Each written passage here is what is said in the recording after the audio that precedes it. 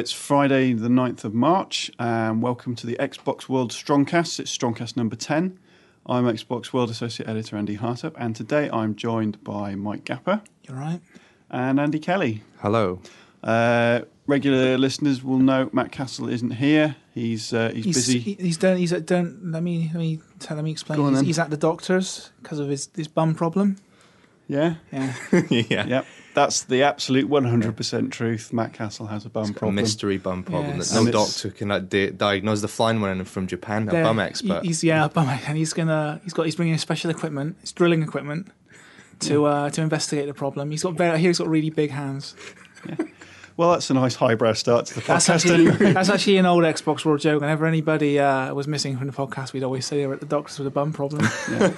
It's absolutely nothing to do with the magazine deadline. It's definitely a bum problem.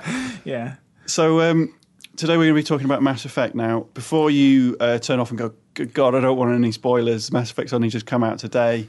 We're not as lucky to get it at the same time as you guys. There won't be any spoilers in here. If there are any spoilers, they will be edited out. Think of this as something you could listen to. Maybe if you're waiting to go home and play it somewhere, you've got your iPod, or you've played it and you want to just hear some thoughts on it.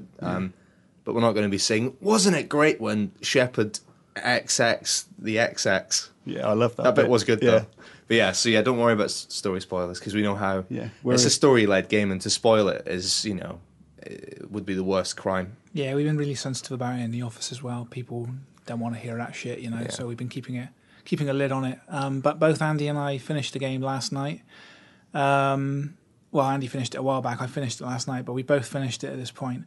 And maybe a month or two down the line, we'll look at talking more about sort of the story points in the game. But for now, you're quite safe listening to the Xbox World podcast.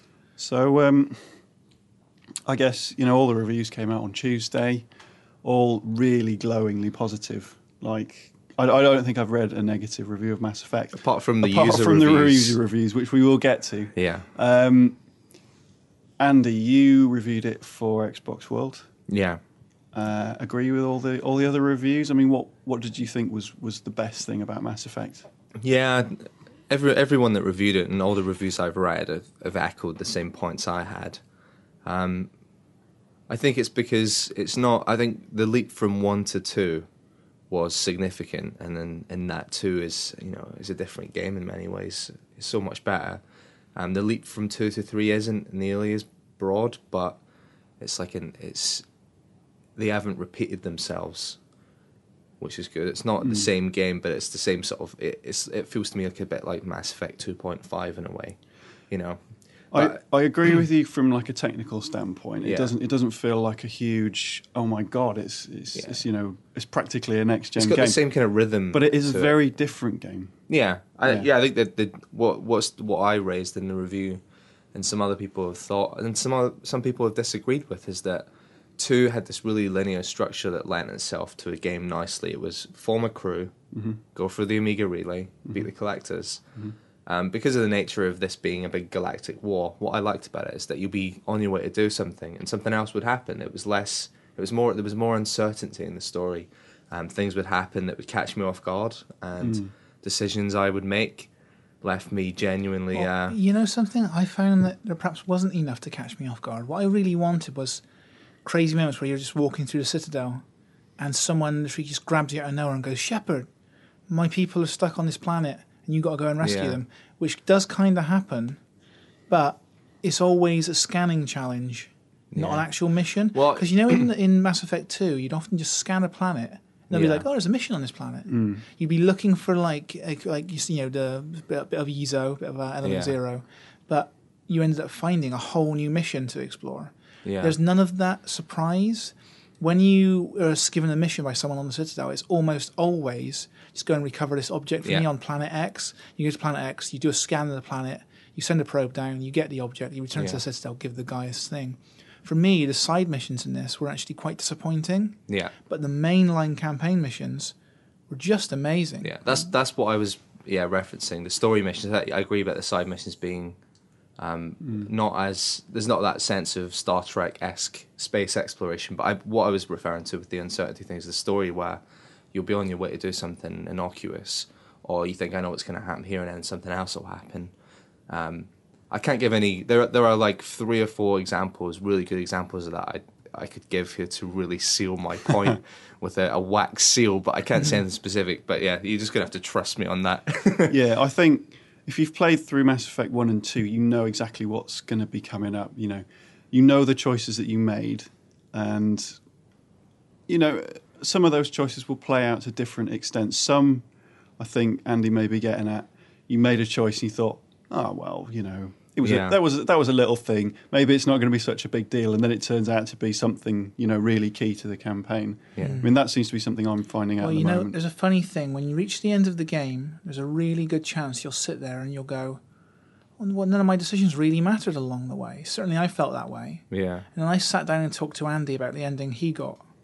And that end, sort of when the ending comes, I think a lot of people you're going to see a lot of people online saying, but the endings aren't so much different. But when you start taking into account all the things you've done along the way, and how all the choices played out in all 3 games, you start realizing, Jesus, like Andy and I played 2 different games when we played Mass Effect 3, and Mass Effect one thing about Mass Effect is it doesn't really change the story based on your choices. That's a big trick. Yeah. What it does is it always respects the choices and reflects the choices you've made.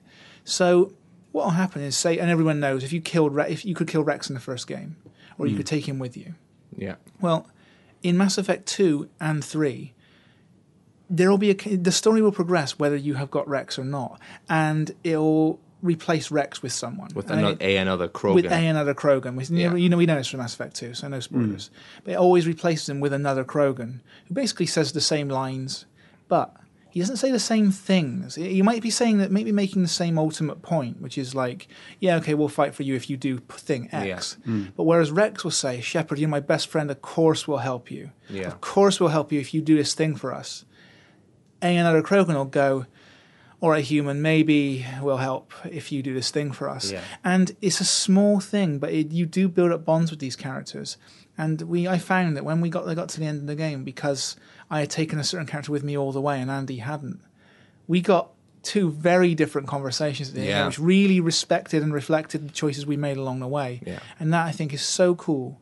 It's not about changing the whole game. I mean, you can't change the whole game when you have to make it in 2 years and you have to voice every line of dialogue. It was just to seal that point. It was 700 something days between them finishing 2 and finishing 3. Yeah. Which for a game of that scope with so much voice acting and It's the voice acting that kills it. You still got to fit all of this stuff on the disc, and the number of lines of dialogue they've created.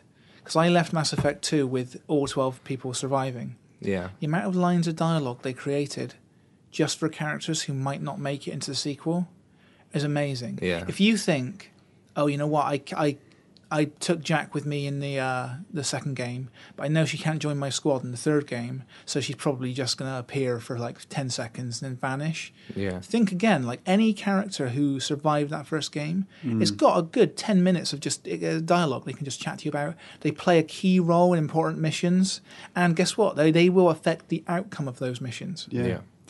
That is a very good example, because I was talking to you about that. Yeah.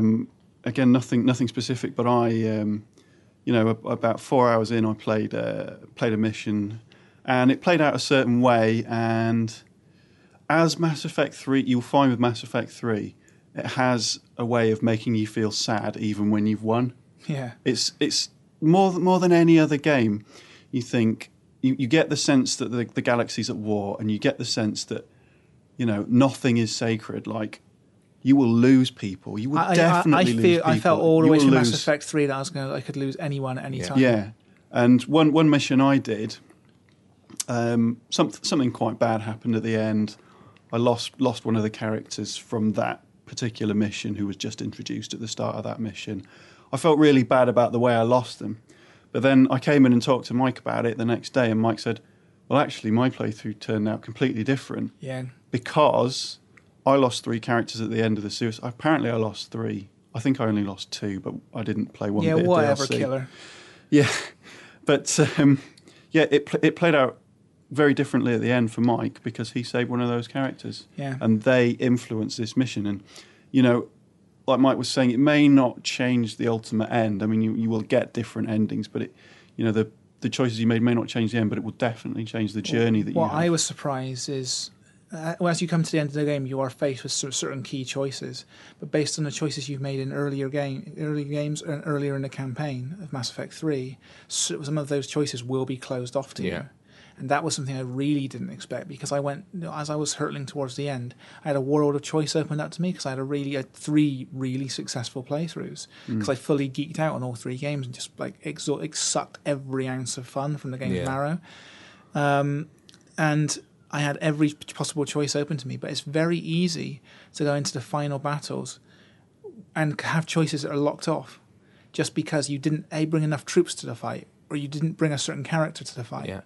And I think this also plays into the whole galactic readiness thing, which we're going to get into, because I think a lot of you at home will have heard about, you can't get the best ending to the game if you don't play online. But that's bullshit. You can get the best ending. The galactic readiness thing, do you want to explain how this works? Yeah. Because you've looked into this a lot, haven't you? Yeah, well, when we got given the game to review, we couldn't go online with it, and we couldn't import a save game. So whenever I would look at... there's a thing in the game called war assets. It's not a spoiler to say this, because it's the key mechanic of the game where you're building an army, basically. And so the more every unit you collect along the way is worth a certain number of points. Like a number. Like, you might get like an Alliance fleet might be 1,000 points. Yeah, whatever. And a Krogan fleet will be worth X number of points. Even certain characters may be worth 10 points. Yeah, or even just like like the reporter that you can punch in every game. If you get her on side, that's like 5 war assets. So you get this figure, but that figure is halved by a thing called galactic readiness. The lowest, the galactic readiness, the lowest it'll ever be is 50%. Yeah, and when you first play the game, it's set at 50%. Yeah. That means if you've got 10,000 war assets, which you won't, I think the max is like 7,000. Yeah. If you've got 7,000 war assets, you haven't. You've actually got 3,500 war assets. And so I couldn't go online, and I thought, well, this sucks. My readiness is at 50%.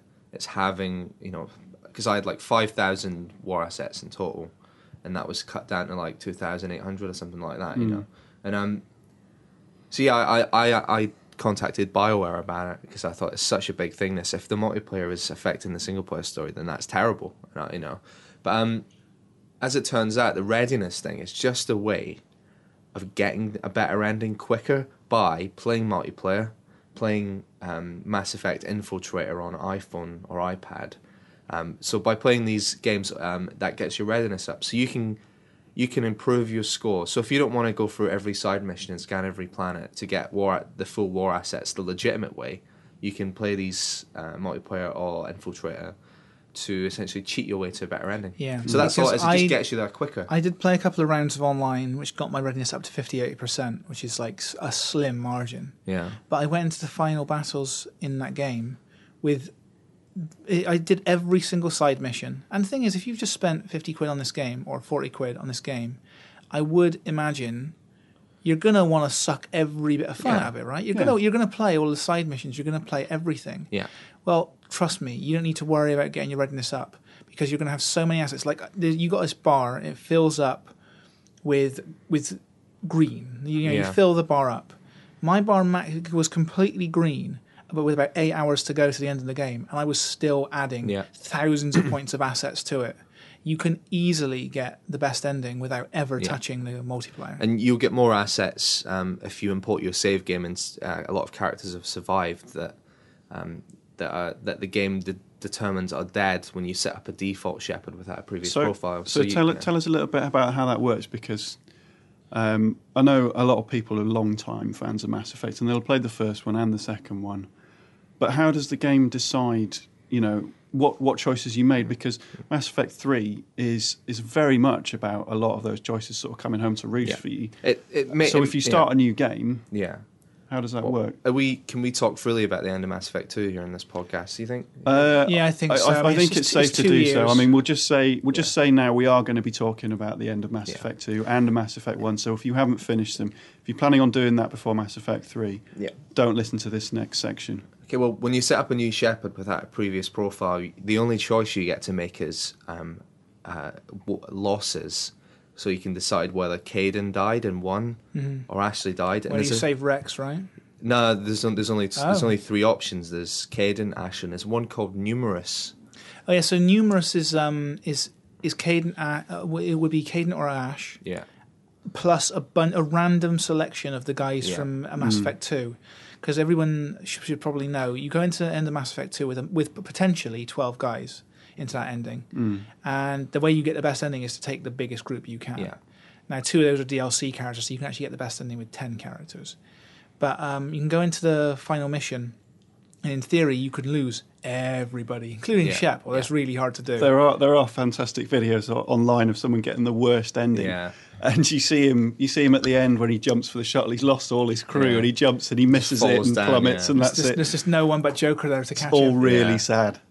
Yeah. It is. So you can have that if you select Numerous. It will kill randomly Ashley or Kaiden, then randomly a bunch of the guys from the second game. So that's the only choice you can make when you set up brand new Shepard, and they are just character based. You can't make any plot type decisions. So the game makes them for you. Ones I know for sure is that you killed Rex. Yeah. By default, you destroyed the collector's base, which annoyed me because I'd saved it, and that whether you destroyed or saved the collector's base does have a bearing on the ending, I hear. So that makes that choice for you. Also, it tells you that Thane died. It tells you that Kelly Chambers, died. She got liquefied in the smoothie maker at the end of that. And how you can tell, actually, is if you look on the crew deck on the Normandy, there's a memorial wall, and the names will be on there of who died by default. Yeah, the memorial wall was really cool. Obviously, Kaiden was on there for mine and probably for 90% of the game copies of Mass Effect in the world. But as you go through the game, more names will get added to it. Yeah, including people who have just recently died. And another decision it makes is that you killed the Rachni Queen. So it's quite, the default decisions I've made are quite like if you played as a really militant Shep who was just like, It's quite harsh, yeah. Yeah, so I that was the disappointment for me playing it, because a lot of stuff that I'd laboured over deciding, and the game was now deciding for me the opposite. But there are probably other ones, but those are the ones I know for sure. It's a shame because I know the PS3 version of Mass Effect 2 came out a year after the Xbox version, and it came with a little digital comic which you read through to recap all the events of Mass Effect 1, and you actually made little decisions as you were watching the comic. It created a save file for 1 essentially without you having to play it. So it would have been nice to have something like that again. I mean, it would have been a little bit more complex, especially because there were a lot of factors in terms of who survives at the end of Mass Effect 2, who doesn't. Yeah. But I'd have liked to have seen it. I'm sure they could have done that. I mean, they spent a lot of time doing the iOS game and the multiplayer. Surely they could have done a better catch up. I'll tell you what Mass Effect 3 does really well. It's like, as you're just walking around the Citadel doing... I'll tell you what, one other thing, the new Citadel's really good. Like, the Citadel in the first game was just a friggin' maze. Yeah. Everything looked the same. Too big. And it was way too big. Yeah. And Mass Effect 2, even that had like a little bit of that going on the Amiga station and stuff. It was a bit of a maze, did lots of long corridors. Yeah.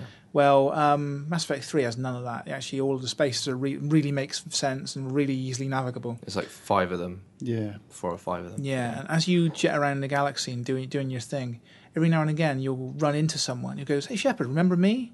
I'm the guy you helped on this mission X. I just want to say thanks and hey, I hope you're well." And or like you'll be on a mission and you'll run into a guy saying, "Hey, you remember me, right? You saved my life in this game, when you saved my life 5 years ago." Yeah. That's what we're talking about here. Let's not mess around.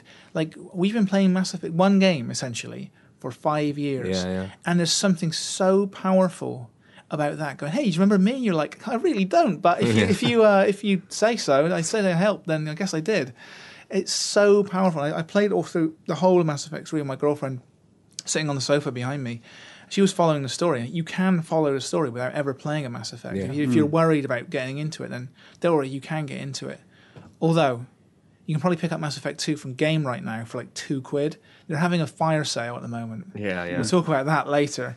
Right now, you can probably get Mass Effect 2 from Game Station real cheap. And honestly, the games aren't so dramatically, mechanically different that you would be like missing out if you decided to play Mass Effect 2 right now. Yeah. No, I think if you went back to Mass Effect 1, it'd be a bit of a culture shock. I mean, I'm not even going to dream. I wouldn't even dream of touching Mass Effect 2 right now. That game's got to be. That's got to feel rotten. The original. It's got to feel buffed he is all shit. Well, I went back to 2. As soon as I finished 3, I went out and bought 2 and went back to it. And it is, I didn't notice playing 3 that it was visually any better dramatically, but when you look back at 2, 3 has come on so much. Particularly in the characters, like Liara looks amazing. Now. Yeah, like, textures. The faces and stuff, they all look just amazing. The Asaris look brilliant in Mass Effect 3. Yeah, They've got some sort of special Asari rendering tech. Yeah, they've spent a real long time on the Asari because they've all got this slight scaliness to their skin. Not scaliness, it's almost like a translucency. Reptile. And their eyes look, piercing. Oh, the eyes. Piercing eyes. Amazing. Yeah. So, just going back to Mass Effect 2 and talking about the relationship that has with Mass Effect 3, am I right in thinking both you guys survived the suicide mission with no casualties? No casualties. Yeah, I did, but obviously I couldn't import my save to 3, so it didn't matter. But I did. You, get through when it, you were playing we should say we were playing review code on a debug console. Yeah. When not on your own personal machine. Yeah, so which you can't connect to the internet. But when I played 2 properly, everyone survived, and I was quite proud of that fact. But Yeah, and I did it too without even like using a guide or anything. I just knowing the characters as I did, as I got to know them over the course of that game, I knew who would be right for each job. Yeah. And you hear a lot of people talking online going, "It's completely friggin' random," and I don't think it is. No. There's people who claim to have randomly lost certain characters, but I'm almost certain if you go into that final mission and you've had every possible conversation with every possible character, this is the important part. You have to make friends with and earn the loyalty of every character. That's what helps get them through the mission. Their loyalty to you and the crew. The other thing that gets them through the mission is using them for the right job. The right job. I mean, it's obvious that you wouldn't send like Grunt down the little tunnel at the start. Where you need to send an engineer. Yeah. But I mean, I was puzzled that I lost one of the characters because I lost Grunt and Jack. Now, I wasn't puzzled about losing Jack because I really just didn't like Jack, so I didn't get on with her as well, and she was a bit of a non-event in my game. And I'm not surprised that she died at the end, to be honest. I didn't give her any love at all. I used her for almost every mission. She was my biotic specialist. Well, when I used Miranda because of the sexy option. You used Miranda's ass. I did. And she's just a walking ass. She was a walking ass, but she served a purpose, and she survived my playthrough. So it was all to do with the tasks that you assign to the characters, and it's not just about. I learned later, it's not just about. When you do the defending the door thing, you don't just choose the toughest character. You perhaps choose one with better leadership and things like that. And like Mike was saying, you've got to get to know your characters, and it's not just sort of playing through and saying, well, I did all their loyalty missions and I took them with me a lot. They're going to survive. You have to pick them for the right jobs. It's by one of them involves hacking, and if you know Tally's character, you know that the very reason you met Tally in the first game is because of her hacking skills. Yeah. And so by using the knowledge that you've built up talking to them over the course of games, you should just know instinctively what, like Shepard would have to. He'd have to know his team, what they were good at. So anyone that got anyone killed, it's because they made the right choice, the wrong choice, or they didn't do a loyalty mission. It's that simple. There's a definite science to it. Well, I'm actually glad I lost 2 characters. I'm glad about that. Well, because I like the fact that my Shepard has a sort of scar on his history. Yeah. You lost 3 characters. My third character was Kasumi from the so who you never had DLC, in the first place. Because I downloaded that after I'd finished Mass Effect 2, and I started playing through again as FemShep. Did the loyalty mission, did the Kasumi mission, but didn't finish my FemShep playthrough. Oh, right. So Kasumi is on my secondary one. Yeah. Don't get me started on that. What's wrong with FemShep? It sounds like a sanitary towel. Yeah, it does a bit. Yeah, I just think it's a silly word. So, I think you're a silly word. Let's talk a little bit about the multiplayer and the Infiltrator game, because they are options. You can boost your readiness with them. Are they worth doing? Yeah, multiplayer's crap.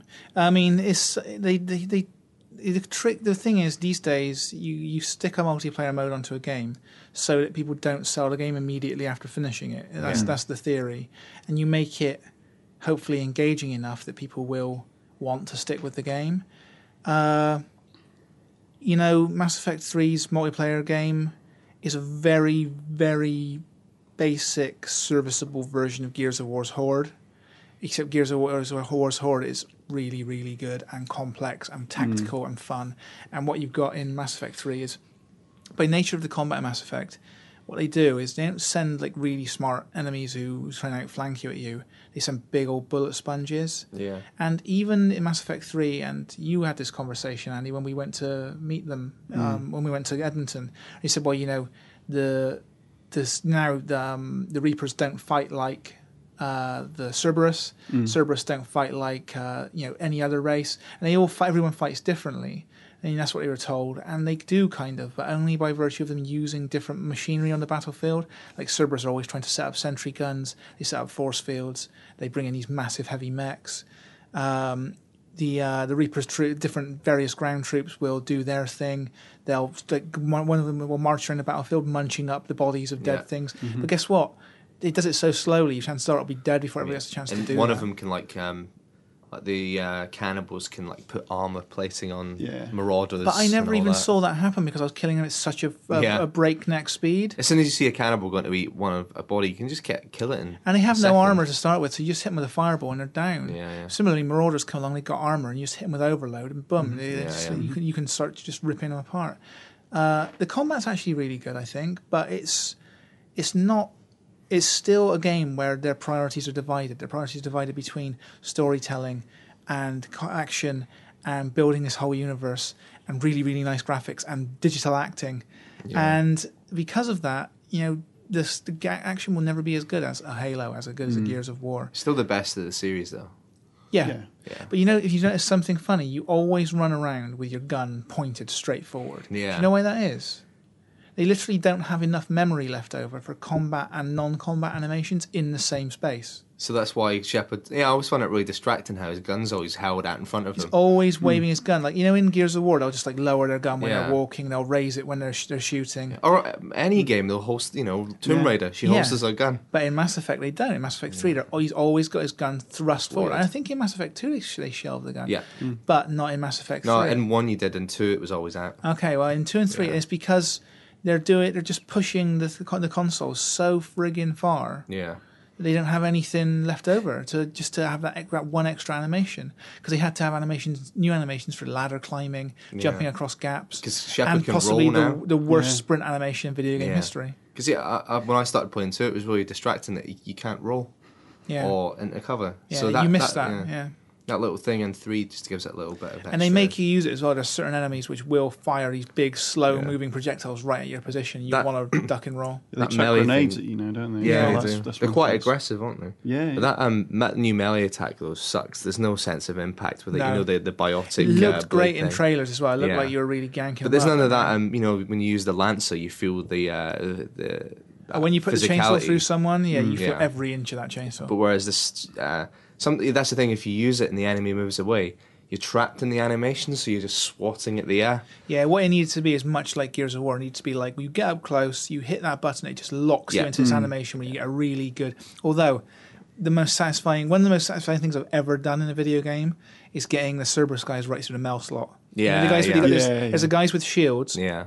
And if you put a sniper bullet right through the slot in their shield, you instantly get a headshot, and it just pops their head.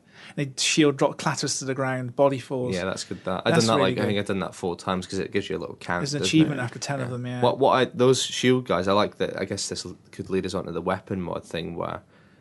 You can put 2 mods on any weapon now, and I had an armor piercing thing, so I could just shoot through those guys' shields like they weren't even there. I never even thought of doing that. Yeah, and it just makes them. I would just use Singularity, get Liara to cast Singularity and float them away. Just flap around. Yeah. So some of the weapon mods you can get, it's a new thing. It's quite simplistic. You can stick like a extended barrel on that gives you extra more power. Damage, The armor piercing thing is really useful. You can stick on a scope onto an SMG, so you can or even a pistol, so you've got like a zooming sight.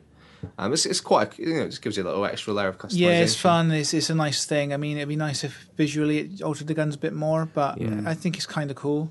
But you can all of this carries over to the multiplayer mode. You can mod your guns up.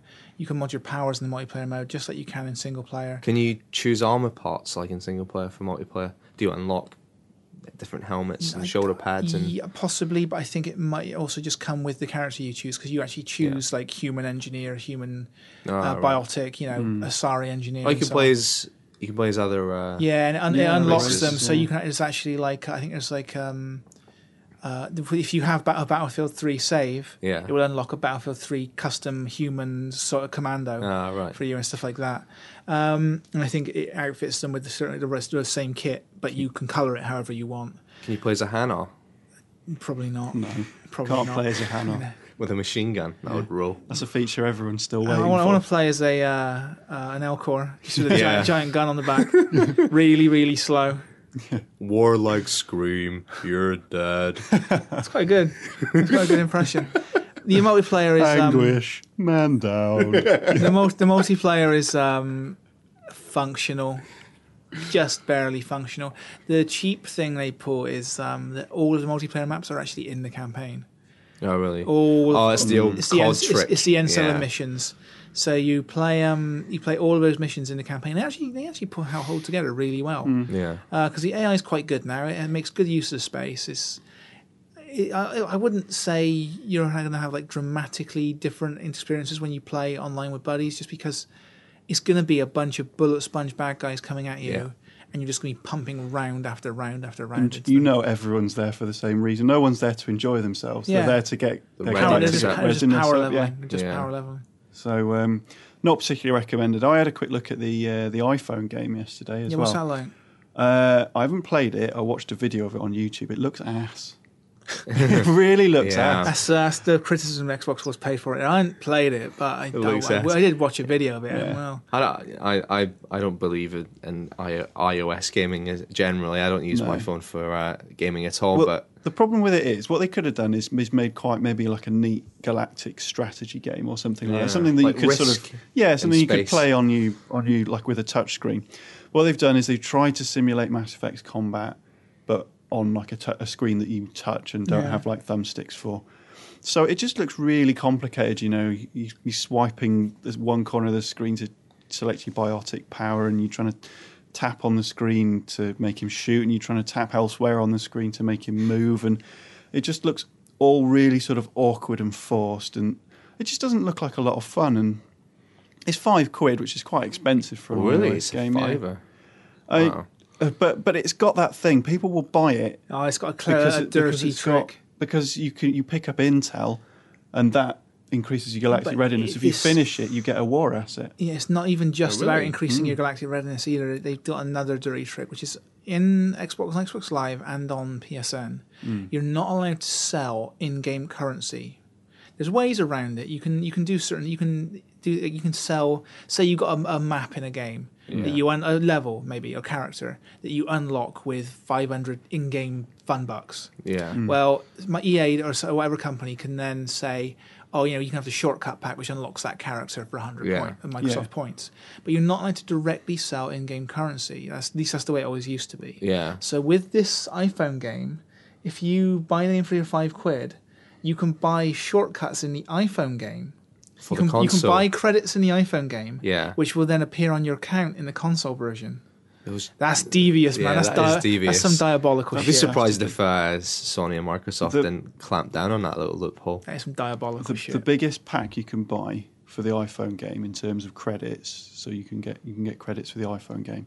Guess how much it costs for I think it's 200,000 credits for a £5 iPhone in game. game terms, that is a lot of credits. Yeah. £9. For it, like, okay, what do you reckon, Mike? £6.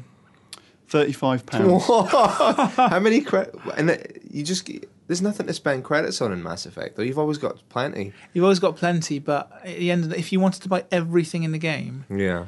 that extra 200,000 credits would almost get you there. £35 an in-game to get some. If you bought the game and that it's called the CEO pack, £40 on an iPhone game. That That is sucks. ridiculous. Just because you can link it up to Mass Effect I 3. literally cannot believe what I'm hearing. £35. Yep. £35. Well, you do realise you could like go out for a really nice meal Yeah. for £35. You go for a nice meal and take someone with you. Like, I'm not talking a Pizza Hut meal either. I'm talking like to a decent family-run Yeah. restaurant. That's. I mean, you'd have to madness. skip dessert, but you can still do it for £35. It's mind blowing, isn't it? If anyone was going to find out a way to make money that way, then it was going to be a big company like EA or Activision. It's No you one's know, going to buy it. No one's going to buy that. There'll be some nutter who will. They're like, you know, in MMOs, people will buy on eBay. Will buy stuff off gold farmers. They'll buy like 100,000 World of Warcraft gold for hundreds of pounds. It feels very much like EA sort of tested this whole Mass Effect thing about it being linked to the iPhone game, it being linked to multiplayer. Feels like EA sort of seeing how far they can push people, like doing a little experiment, saying, "Well, can we sort of negate our pre-owned sales this way? Yeah. Can we sell iPhone games this way? How far are people willing to go?" Yeah. And then if someone complains, they go, "Oh, sorry, we didn't think it would offend," and they strike it off the list of stuff. They just say it was all optional. Yeah, because you can play through the single player game and finish it, get the best ending, whatever. But they just want to see, how far they can push microtransactions. It's quite cynical, but it would have been even more cynical if you couldn't get the best ending without playing multiplayer or without playing Infiltrator. Yeah, I think. I think if you buy a game like Mass Effect and you don't 100% it, you don't deserve the best ending. No. Anyway, so very militant attitude from Andy Kelly. Yeah. We should move on, scum. but before you do, We should. There's in Mass Effect 3 there is a cameo from a legend, a genuine legend, and you know what I'm talking about, right? Yeah, I actually wrote it on my iPad so I could show you it on my iPhone, so I could show you without. And so there's a cameo from a legendary hero, a real life legend, and it's a really cute touch. It's a really nice. It's a nice moment. I'll be interested to hear people's reaction to it. To be honest, because for me it was a proper geek out moment. I was like, well, that's actually definitely a really really great moment in the Mass Effect series. I got a little sprinkle of the old goosebumps. Yeah, it's a real nice moment. Well, before we leave Mass Effect, and before we sum it up, I think there's one area we haven't really touched upon, which is sexy time. Now, and Andy, I ask you this not because I think you're a deviant in any way, but because you've been doing quite a lot of stuff for our sister website, CVG, about the various romance options in the game. Now, obviously, there's a number of aspects to this. One is you had 2 separate romance options across Mass Effect 1 and 2. You could choose different just people. say it, Andy. Just say it. Shepard's gay now. No. He's gay. He loves the cock now. I'm building up to Shepard being gay. Just say it. Just spit it out. Don't beat around the bush. That's what he said. He's gay now. Damn him. Damn him. Hates beating around the bush. Yeah. All right, 2 things. 1, Shep's gay. 2, he can be gay. He can be gay. Yeah. And 2, you have... Not if you believe the internet. Apparently, the guy's as gay as the day is long now. Yeah. It's unbelievable, man. The reaction from the internet to Shep's optional gayness it's really shone a light on gamers. It's shown them to look like a bunch of right old jerks. A guy online described it as gay propaganda, and not at all mental person said that. That is weird. Yeah. So it's sort of a spoiler, but it's something that's done an awful lot of traffic on the net. You can be gay with Shep. Yeah, and a lot of people will say, "Oh yeah, you could be gay before, but you couldn't." Yeah, because the lesbian option, which would be hooking up with Liara, she's not a woman, not in any conventional sense. She's as much a man as she's a woman. And femme Shep, I just said it. I shouldn't have said it. Femme Shep. Like, female Shepard could hook up with Kelly Chambers in 2, but it wasn't a romance because you didn't get the Paramore achievement, and she just did a sexy dance. Yeah, it wasn't a proper romance because you could actually hook up with her and someone else. Yeah, it wasn't. It just the someone else was. Yeah. So there are now 2. There are 2 full romances as in a sequence of events: the build up, the flirting, and the dirty times at the end for both female and male Shepard. And they are proper romances. You will get the Paramore achievement. You will get that. I want to say the cool thing about Mass Effect 3 is it's not like there's going to be this one moment late in the game, whereas in Mass Effect 2, it was always building towards the sex before the final battle. Yeah. Where in Mass Effect 3, they don't do that. There are chances throughout the game to hook up. Yeah. And you can choose there and then to go ahead and do something. Yeah. Or maybe you save yourself for your one true love. You can get the Paramore achievement without even having sex this time. Interesting. Yeah, the character I romanced, we had a little romantic kiss in the Presidium in the Citadel, and I got the achievement then. So I'll tell you something, actually. My girlfriend pointed out last night. Mass Effect is actually a little bit better at making video game characters kiss than Heavy Rain. Yeah.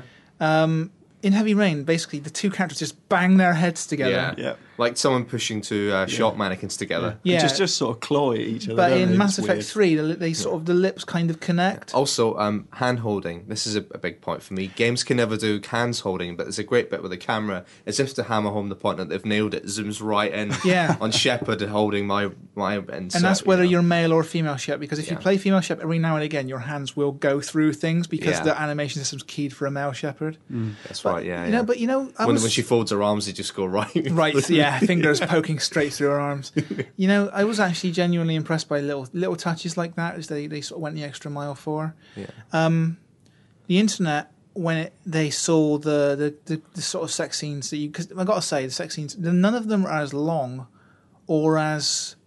I mean, in the first game it wasn't even graphic, but I would say none of them are as long and as graphic Yeah. as the first game. That's Just sort of artfully The shot camera will legs move and away. stuff. They're all wasn't about it? 8 seconds long. Yeah, yeah. I mean, they're really short, including the gay option, and options plural.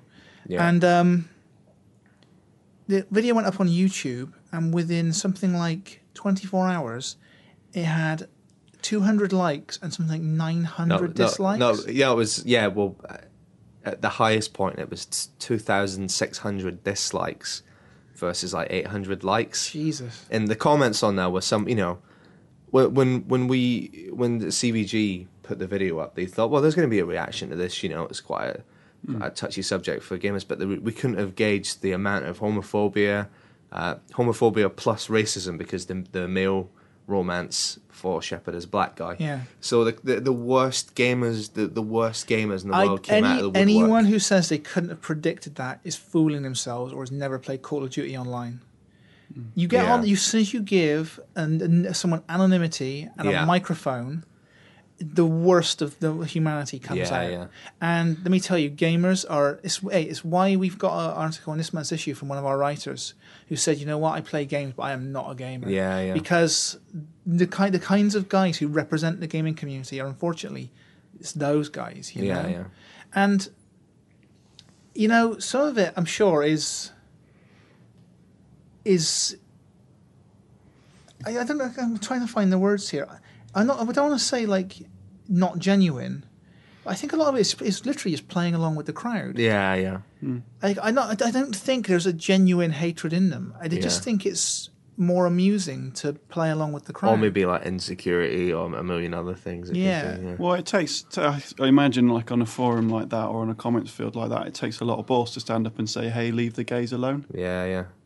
And whenever someone said that, their comment would be marked as spam. Yeah, it'd be 'Cause it marked got- as spam, Yeah. and it'd be like, "What? Because you're one of them, or something." 'cause Like it- that. Yeah. But that's like when you're at school, though, isn't it? Yeah. When you're at school, someone go to you, "Hey, listen, hey, mate, you're gay." You're like, "No, I'm not. You are." And you go, "No, actually, you are." And you're like, "Oh, all right. So what if I am?" And they go, "Oh, you're gay." Like that's Yeah. It was like the episode of The Simpsons as well, where like the two twins are going to Lisa, going like, "Oh, I bet you love him. I bet you kiss him all the time." And Lisa's like, "Yes, I love him and I kiss him all the time." Like, "Oh, she did it. She admitted it." Yeah. Oh, and like that's the Or internet. when Nelson goes, "You kissed a girl. That's so gay." Yeah, that's the internet. That's the internet right there. And I remember, back in the day, the best thing we would do, COD 4, if someone's dishing out the homophobia, what you got to do is become the most flamboyantly camp person who's ever played a video game. Just to rage him up. Just John Inman on a microphone, like just Yeah. be outrageously, flamboyantly camp,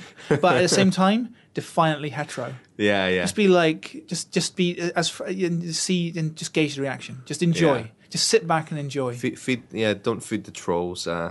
Play along with them. Yeah. Toy with them. Yeah, So yeah. that's more fun. Play their game. But just because the option's there doesn't mean you have to do it. So if you want to sex up, a blue lady or a woman or a man, the option's there. Yeah, and interestingly, the option was there in the first two games. You could choose different characters. If you chose different characters, there's going to be a few sparks. Yeah. in Mass Effect Yeah. 3. I'm not going to spoil anything for that. So Just if creates you an chose a interesting certain character, dynamic. if you chose and people, and this is a Mass Effect 2 spoiler, not Mass Effect 3 spoiler. If you hooked up with say Liara in the first game and say Garrus in the second, which is exactly what I did. when you download the Shadow Broker DLC, Yeah. Liara is not happy. She's pissed. She's pissed off. Yeah. But I talked her down. I got her. I got her off that ledge. You can get in the same with them. If you went with Miranda and 2, Jack would get pissed off, and vice versa. I went with Ashley in the first one and Miranda in the second one. It's causing my my male chef a few. It's causing him a few relationship issues in the third He's in game. a love hexagon. He is, but it's good. I mean, it's very well handled, as are the rest of the choices in the game. Mm-hmm. So wrapping it up, It's a really good game, isn't it? it's brilliant. Yeah. So what I would say is it's not the best game I've ever played. It's not the most well-made game I've ever played. Every now and again it's a little bit glitchy, and every now and again I'm like, well, this mission I could have done without that, to be honest. But it was one of my favourite games. Really enjoyed it in spite of any, it's definitely not the best game ever made, but it's a really great experience, and it comes off the back of this 5-year investment, and you really do feel like you get to the end of this game, you don't get some bullshit ending, you get an ending, and it is a definitive finale. I mean, if they want to do another game after this, I don't know where they're going to go. Yeah. So I'm going to ask you just one question, because I think it's safe to assume that if you play the first 2, go out and get it immediately. Yeah, of course. If you haven't played the first 2 games, would you buy Mass Effect 3? No, that'd be like watching Return of the Jedi first. I'd go pick up Mass Effect 2 right now. Yeah, I think don't dive into 3, because half of the power of it is because it ties up and plays around with previous experiences. And 2's a really good game. Yeah. 2's a real good game. Would you play through the first Mass Effect, Nah. having never played any Mass Effects before? No, Nah. don't go, because you'll Nah, I realize just put this you game off. sucks. Yeah, I just put you off. Yeah. So there we go, Mass Effect 3, one of the best games on Xbox. Don't buy it unless you played Mass Effect 2. Yeah. Read the plot synopsis of the first one on Wikipedia, then play 2.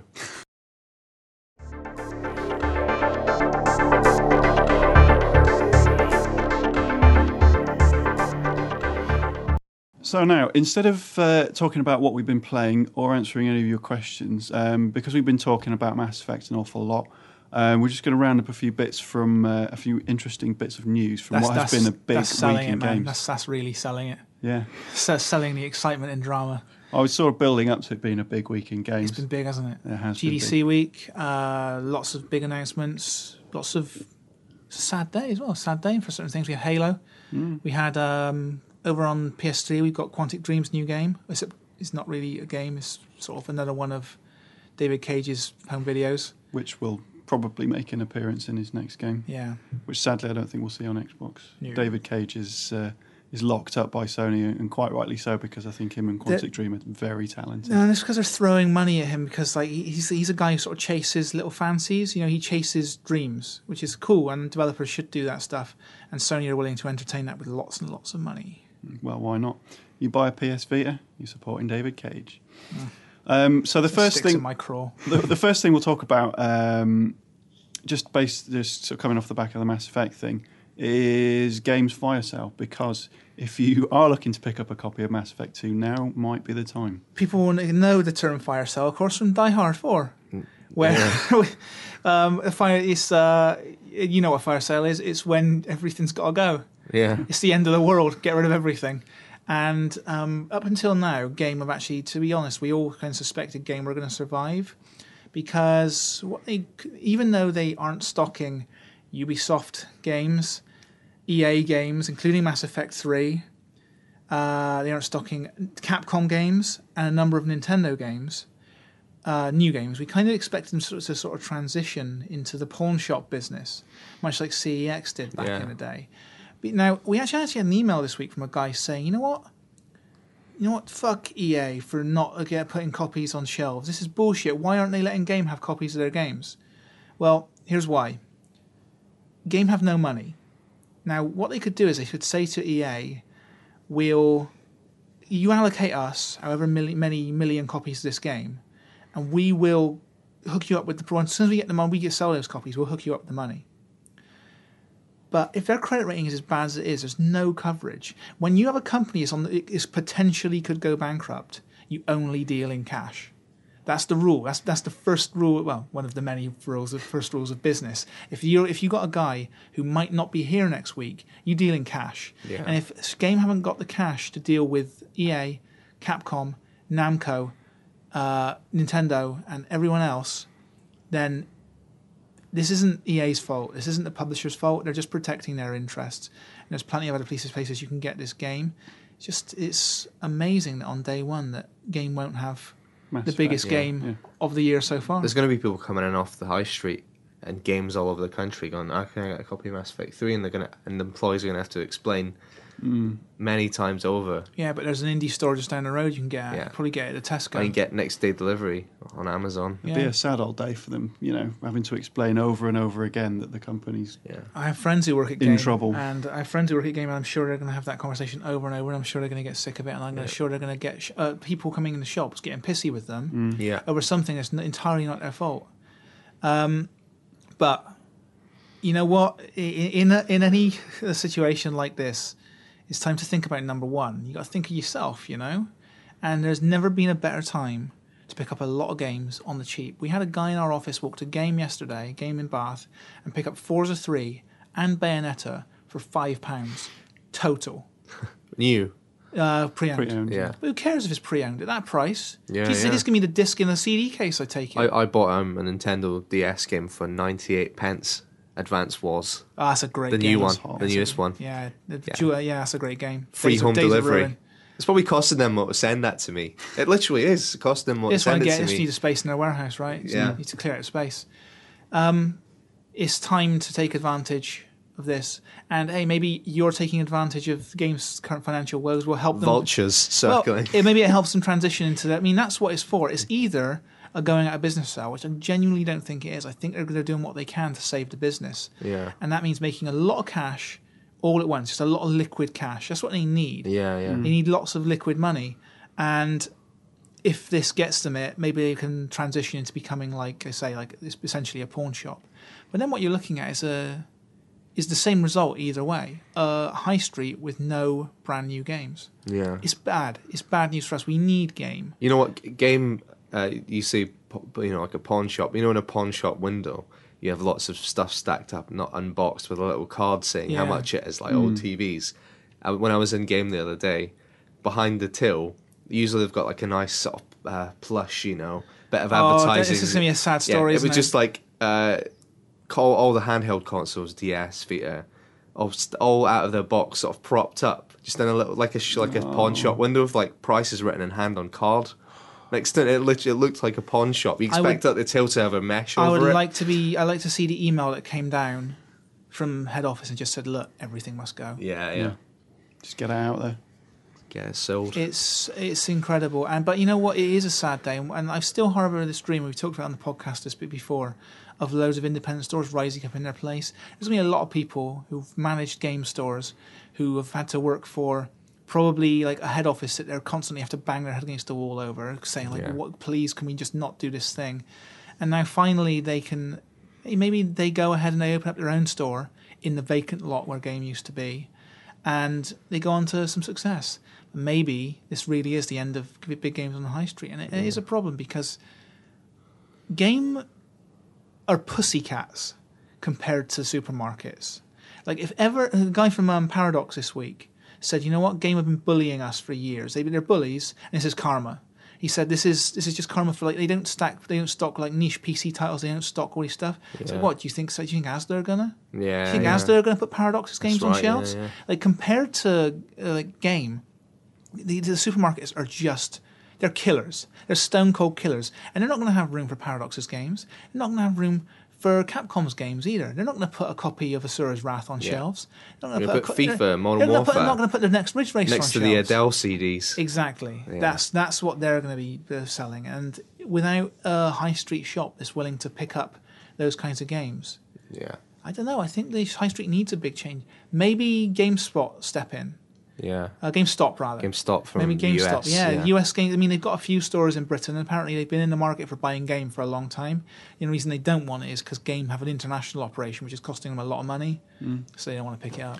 I mean, maybe. Do you think this is going to hasten the transition to more digital sales, more online sales of full games?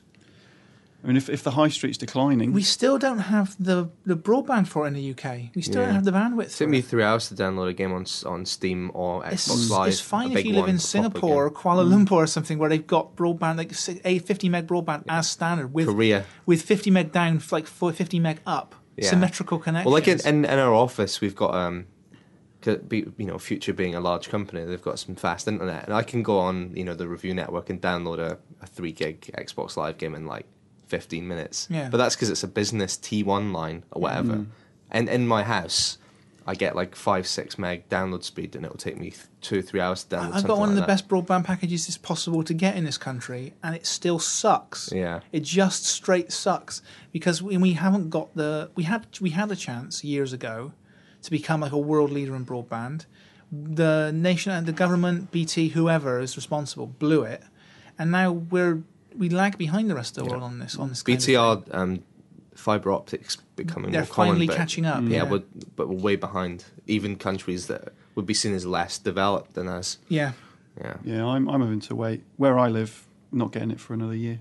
Fibre optic broadband. Yeah. Well, I mean, if you're in Bath, desperate for it. you basically aren't getting it at all because Bath Council were very opposed to anyone doing it in the roads. They're allowed now, and I'm actually getting it in a couple of weeks. Excellent. But it's taken this long, me dealing with the rubbish cable DSL line for so long. Yeah. I think, especially with Microsoft's new dashboard, which wants to sell you stuff like films and downloadable games and all sorts, and that's what it's designed for. I think there's real disconnect between what we're actually capable of and what they want us to do, and I think that's unfortunate. I would buy more stuff. I would like get films off Xbox Live. I would sign up to Love Film Digital. I love the idea of that, but on a 6 meg connection, Yeah. I mean, it's just unthinkable. Well, I check it out. I was chatting to Matt Castle the other week, and his broadband connection, like a lot of connections in the UK, has a cap on it. And after that cap, you start getting charged. Now, even mine has a cap on it, and I could pay to get the cap removed, but it's like an extra tenner a month. My cap is, I think, like 4 gig a day, and after that, they throttle the broadband. They don't lock it off; they just throttle it down to a real slow speed, which it's kind of fine. Like 4, I don't often do 4 gig a day. Every now and again, I do. But Matt Castle has one where if he exceeds his cap in a month, they let him keep downloading, but he gets charged for every gig after that. That's madness. I'm on It's madness, right? I'm on Infinite. I don't have any But caps. Or he's meters or anything. he's not like BT. he's not quite the dweeb I am, where I'm like leeching stuff off of Usenet and just like constantly just pounding content. Yeah. So you get an awareness for how big things are. You get an awareness that an episode of Spartacus at 720p is a 2 gig file. Yeah. So he's a big movie guy. He uses Netflix constantly. He said to me, he's like, my bill came in this month and it was like 80 quid, his broadband bill, or whatever it was. And I said to him, he said, I'm not downloading anything. Is it something my flatmate's doing? I was like, no. Do you download? What do you use your net for? He's like, just watching movies and stuff. I was like, it's like, boom, you just watched a movie. You just downloaded 7 gig. Yeah. Like you just downloaded X264 movie. That's a 7 gig file gone. And just because you're streaming it in, Yeah. you don't notice. But you just slammed 7 gig. And like the UK broadband is not set up for this. When you have most services, unless you're willing to pay that a little extra, throttled or capped. Yeah. We aren't ready for digital. Not in this country. Sounds like there's going to be a gap then. There's going to be a gap between our wonderful digital future Well, guess and games what? on the high The street. games are only going to get bigger. The next Xbox is going to need a Blu-ray drive. Blu-ray is not an ideal format for games, but what you're going to see the next Xbox and the next PS3 supporting is wholesale installs of games, because it will negate the ridiculous load times on Blu-ray. So you'll get your whole game on this Blu-ray disc. You'll install the whole thing, so you'll get nice hard drive fast load times. But let's say you want to download that game and install it straight to your hard drive. Well, good luck with that. Star Wars: The Old Republic just came out, and there's a 30 gig installer. Yeah. Like, I can't imagine how long that would take for me to download. I mean, a day. Even on my connection, that was 2 days. Yeah. I left it overnight twice. The chances of my connection not dropping out while I was downloading a 30 gig file And is just don't- non-existent. Don't think that's rare. The Total War games on PC are like big, like 15 gig installers. Yeah. This is what you're going to be expecting to get in next gen games. Then it's all about developers will have to start learning about more intelligent compression techniques, because Skyrim weirdly is only like 6 gig. Yeah, but Skyrim looks like balls. Yeah, Like, there's a lot system- of repeated assets. Like, any PC gamer will tell you Skyrim looks like balls. That's why they had to wait for the HD pack, which was Yeah. added like 1.5 GB to the main Yeah, file. Like on console, it looks pretty sweet, and on PC it looks really good too. But PC gamers sort of demand the extra level of shininess, the extra level of quality. When guys who are developing exclusively for PC, like Creative Assembly, can happily do that. But when you're developing across all three, you optimize for the consoles first. So, another big thing that has happened this week has been GDC. Yeah. Now, there has been a few Microsoft things come out of it. Well, they came out of their spring showcase a couple of days before GDC. Stuff like Halo, Forza Horizon. Yeah, first multiplayer footage of Halo. The Forza game we've been talking about on this podcast for a long time. Originally called Forza World, now called Forza Horizon. None of it particularly impressed me or dazzled me. You're smoking crack. Really? Halo 4, new Forza game this year. Two new Fable good. games. I mean, it's the quantity of games is good. I like the fact that there's another couple of Fables. I like the fact that Halo's coming out this year. I saw the Halo footage. I thought that looks a lot like old Halo to me. With really nice lighting and great new art and a belting engine. It's there's a sort of a sense of with this point in the generation to go. It looks just like the game I played before. But then you play the game that you played before, and you realise that it really, really doesn't. Yeah. That's the whole Mass Effect 1, Mass Effect 3 thing. Even go back to 2. You used to play Mass Effect 3 and you're like, it looks just like Mass Effect 2. And when you played Mass Effect 2, you were like, it looks just like Mass Effect 1. Yeah. You play Mass Effect 1 right now and see how it looks. Go play Halo 3 right now and see how it looks. Guess what? It looks really nice, good looking game. But the new Halo is the first truly HD Halo game. But none of Bungie's Halos ever maxed out the 720p resolution. This one does. It's got lighting, God rays. Those things are stuff that's only possible with this new set of consoles. It's the first Halo, actually not the first Halo because Reach had a bit of anti-aliasing as well. ODST and Halo 3 had no anti-aliasing. The new Halo does. And these are really geeky things to get excited about. But if you think those are the tiny technical improvements they've made, what are the creative improvements they've made? There's going to be some exciting stuff coming about Halo in the next couple of months. We need to see more about Halo, but just from what I saw, I wasn't as impressed as I thought I would be. The biggest disappointment, I think, was the Forza Horizon trailer, which was just a bunch of stock video. Really? Thanks, guys. I don't deny Forza Horizon's going to be brilliant, but given the talent, that's they've got ex-Cody's devs who've worked on Dirt, Project Gotham guys, Project Gotham, BlackRock guys, And it's a UK studio that's making Horizon, isn't it? It's a UK studio, something to be genuinely proud of. Microsoft are backing a brand new UK studio, and they're absolutely throwing made up of some of the. Make no mistake, I think perhaps in part thanks to Peter Molyneux's influence on the company, and he's their creative director for all game studios. Thanks to Peter Molyneux's influence on the company, I think there's a great respect for British creative talent. They backed the APB devs at Real Time Worlds when they were making Crackdown, when Crackdown was their first game. Of course, thanks to APB, the company went under, but Microsoft with Crackdown, really backed Crackdown. And then for Crackdown 2, they backed Ruffian, a breakout studio in Dundee. They backed Lionhead, they backed Rare. They're backing the new. They helped build a brand new studio, Playground Games. Yeah. Well, some of the best devs in the world are British. Batman team. I would Rocksteady. argue almost all of the best devs Rockstar in the world are Brits. And even if you go to the best devs abroad, English accents are everywhere. Yeah. And Sefton Hill said this in the interview we did a few months ago. Britain's background in home computing, thanks to Uncle Clive Sinclair. Yeah. It gave Britain a background in computing that is the envy of the world and should rightly be. And you go to Eastern Europe and it's the same. You've got devs pumping out games like The Witcher on budgets that are so tiny compared to Skyrim budgets. Those guys should not be able to make that game. No, it's given the size of their team and the money they've got going into that game should be impossible to make. Because they're coding geniuses. But they're so talented because you talk to them. Sturmovik. You talk to them, you say, what did you grow up playing? They didn't say NES, they didn't say Mega Drive, they didn't say Master System, they say Spectrum. They say I had a 48K Spectrum and I did my first demo. I was part of the demo scene. Jaeger did that. The Jaeger guys owned Commodore 64s and early Amigas, the most basic Amigas you could get across the Berlin Wall. While Cliffy B was riding his skateboard up a ramp and munching on a hot dog. These Serbian guys were in bunkers writing hardcore code on it. The Jaeger guys cut their teeth hacking Amiga games so they could pirate them, just so people on the wrong side of the Berlin Wall could play them.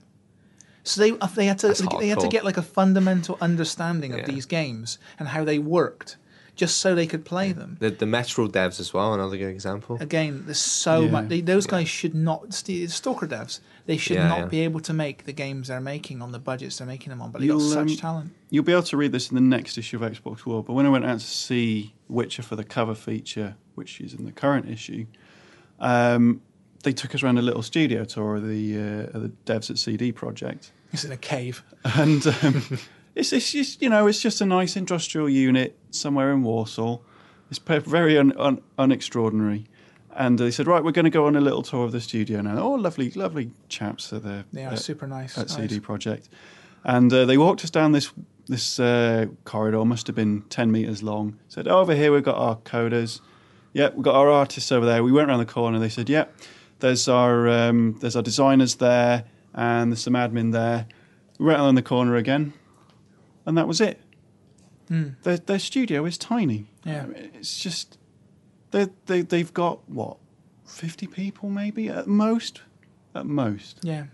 And they've made an RPG that looks better than Skyrim. The funny thing is, Rocksteady's got a beautiful studio, but again, it's basically exactly the same size, very small, just a ton of talent, and they're making that's one of the best games in the world.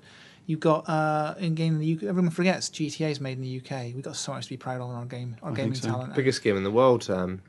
Made by Scottish guys. Yeah, and Microsoft, like I say, are willing to back that kind of talent when they decide they want to do slightly unusual stuff. That's good for them. What are the Fable games quickly? So there is the one which was announced at E3 last year, Fable: The Journey, which is the Kinect-powered Fable game, and the downloadable one. Yeah, Fable Heroes, which is a downloadable sort of 4-player Castle Crashers sort of game. Yeah. I like the look of Fable Heroes more than Fable: The Journey. I think it just looks like a lot of fun. I'd like another proper Fable RPG, but maybe Microsoft is saving that for a next-gen console that they might. Peter Molyneux, he'll tell you The Journey really is a proper RPG. You just control it with Kinect. Well, you say ask Peter Molyneux. We'll be able to soon. Yeah, Peter Molyneux is leaving Microsoft. Yeah. He's not been there long, has he? He's been there, almost 10 years. Oh, really? Yeah. Right. Long enough. Yeah. I thought he was still at Lionhead. He's off ski. No, he's still at Lionhead, but he's also oversees all of Microsoft Studios. He's decided, I guess he wants to do his own thing because he's going to set up his own independent studio, or rather, a bunch of his team have gone off to set up an independent studio. Yeah. And he'll be joining them, probably as, I don't know, one of the programmers. Yeah. Or PR. Or maybe he'll be the guy who runs the company. He'll be on reception. It's telling everyone about the game when they come in. Yeah, saying how great it's going to be, how it's going to change. I've seen how amazing the office is. It's amazing. They've got gold chairs, they've got curtains of velvet, and you go in and it's like a dingy basement. We're going to be installing a home cinema in a couple of years. Yeah, it was funny because a few months, about a week before, Pete said he was leaving. A bunch of guys from Lionhead said, we're actually going to go off and set up our own studio now. You're like, oh, okay, well, see you later, guys. And then like a week later, Peter Molyneux announces, oh, by the way, he's following them. Except, of course, I imagine he's not following them. Yeah. He sat there, said, you guys go set this studio up and I'll join you when I'm done. I might see you later. I'll join you when my contract's up. Yeah. Yeah, it's I think it's great for Peter Molyneux. Any chance for Peter to do something other than Fable games? He's been making literally only Fable games for the last 8 years. Yeah. I'm excited about that. He'll have a lot to talk about when he gets back in circulation. The funniest thing about the whole thing was in the statement he released, he said, it's with mixed emotions I'm departing Microsoft.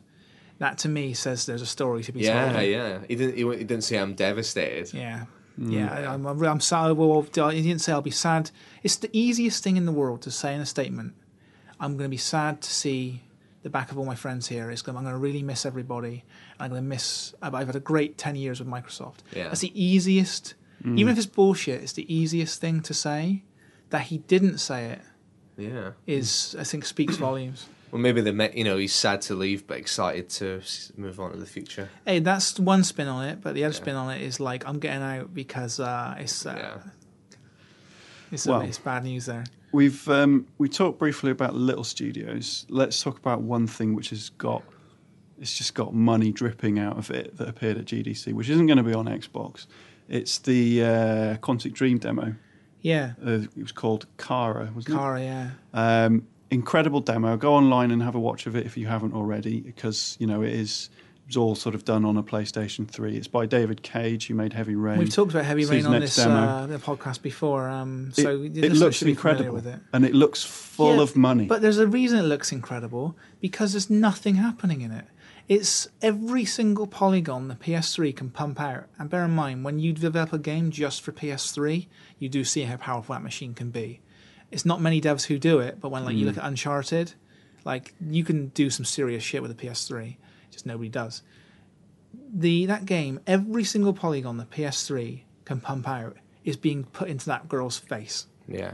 Their facial animation in that is genuinely amazing. You said nothing's happening. That's what's happening. They're doing it's all She's powering in, her she's that in a, amazing she's lip in a, sync. She's in an empty room. What I'm saying is it's not translatable to anything that's a game. It's not translatable to anything that's you can play. I don't think they said it was though. That's the thing. No, People, But what's to get excited is about just a then? tech Why demo. should we get it's a excited tech about? demo. Well, if you- What's to be excited it- about? What's the application? There's no application for it. Because it's incredible. Because it's showing a subtlety of lip sync and eye movement that has not. It shows a subtlety of lip syncing and eye movement you'll never see in a game.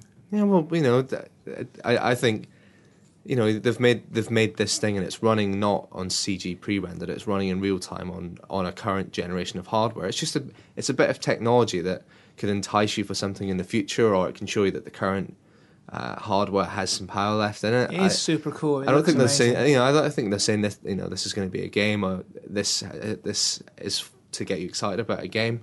It's just a bit of his studio. As much creators of technology as they are.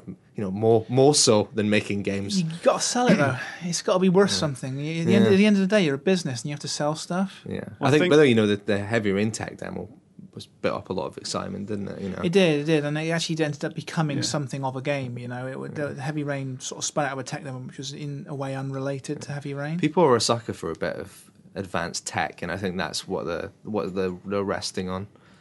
But it's no more exciting than the Samaritan demo from last year. It's an amazing piece of tech, but even that Samaritan demo, you looked at it and they sat there and they said, we can pump out these kind of visuals if we have X amount of power. Yeah. You cannot do anything with the tech they're demoing in Kara. Yeah. It's a dead end.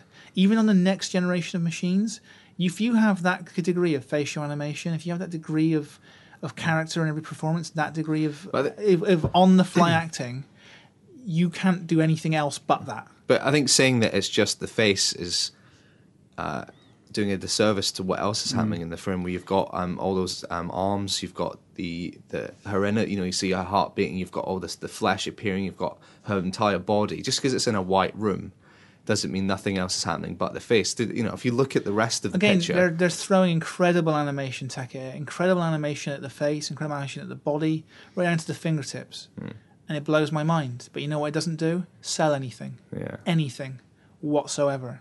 But GDC is a conference for games developers, and it's about technology. It's not about selling games. It's not E3 saying these are exciting games. About at the same time, it's about marketable technologies, though.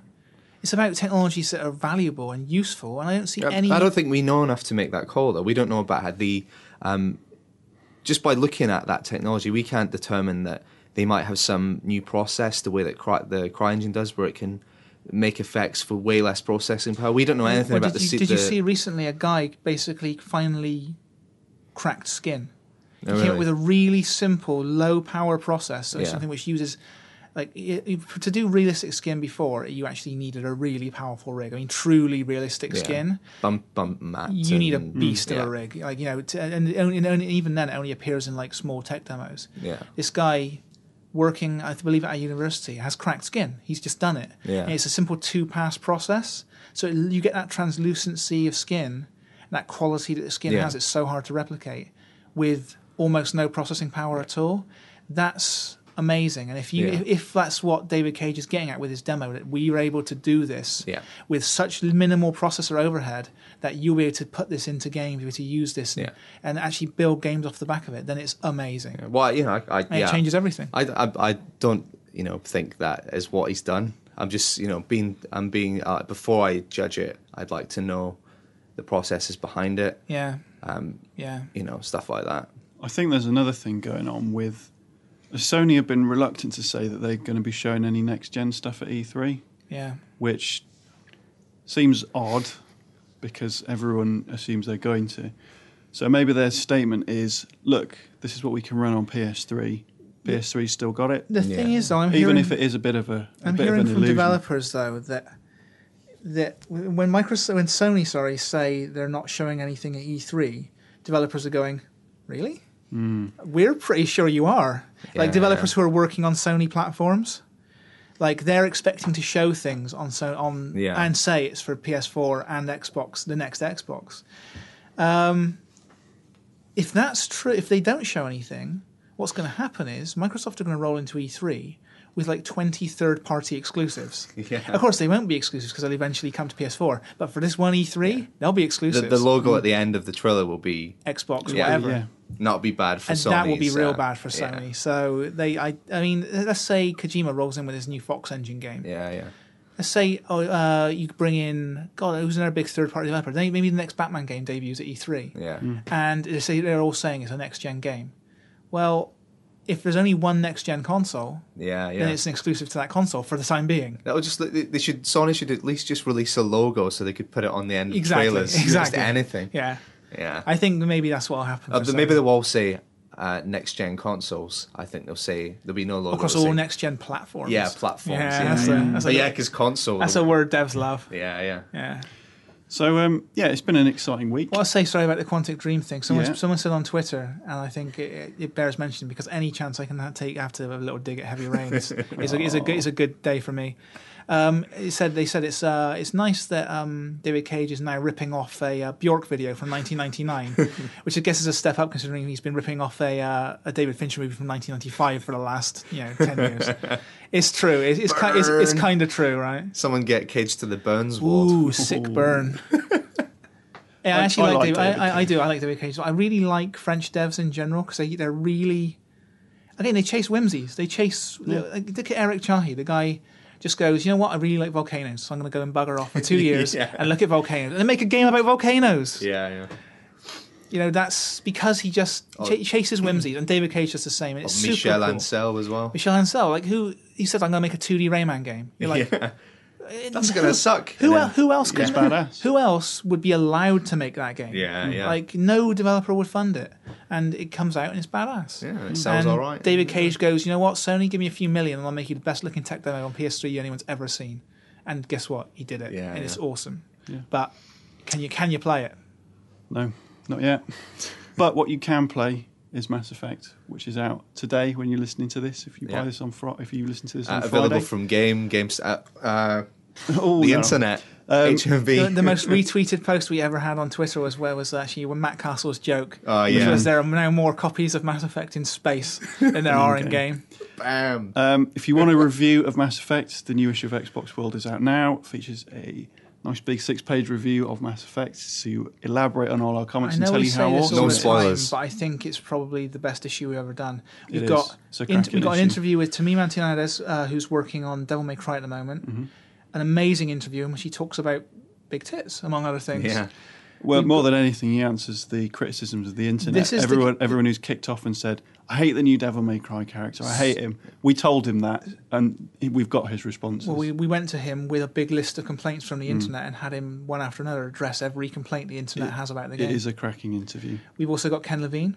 We've got Ken Levine. Exclusive to Xbox World, BioShock talking about BioShock Infinite. We've got we got the guys from IO talking about Hitman. Yeah, we got the guys from CD Projekt exclusively on The Witcher. I played it as well, so it's all in there. They need to update their dev name, because CDs are so old hat. Yeah. They'll change it to DVD when Blu-ray's standard. Blu-ray Studio Project. We've got all sorts. Big Resi 6 preview. All sorts in there. It's packed. It's the packed access that we've been given in this issue, the access we've chased and put in the magazine. Best issue ever. As ever, also check us out on Facebook and on Twitter at Xbox World Mag. Until then, goodbye. Enjoy Mass Effect 3, and we'll see you in a couple of weeks.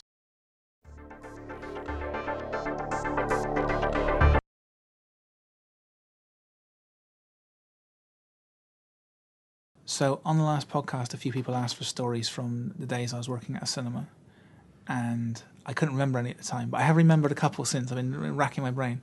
I think my favourite is it goes back to something I've always said about working in customer service, which is when you have to clean up someone else's poo.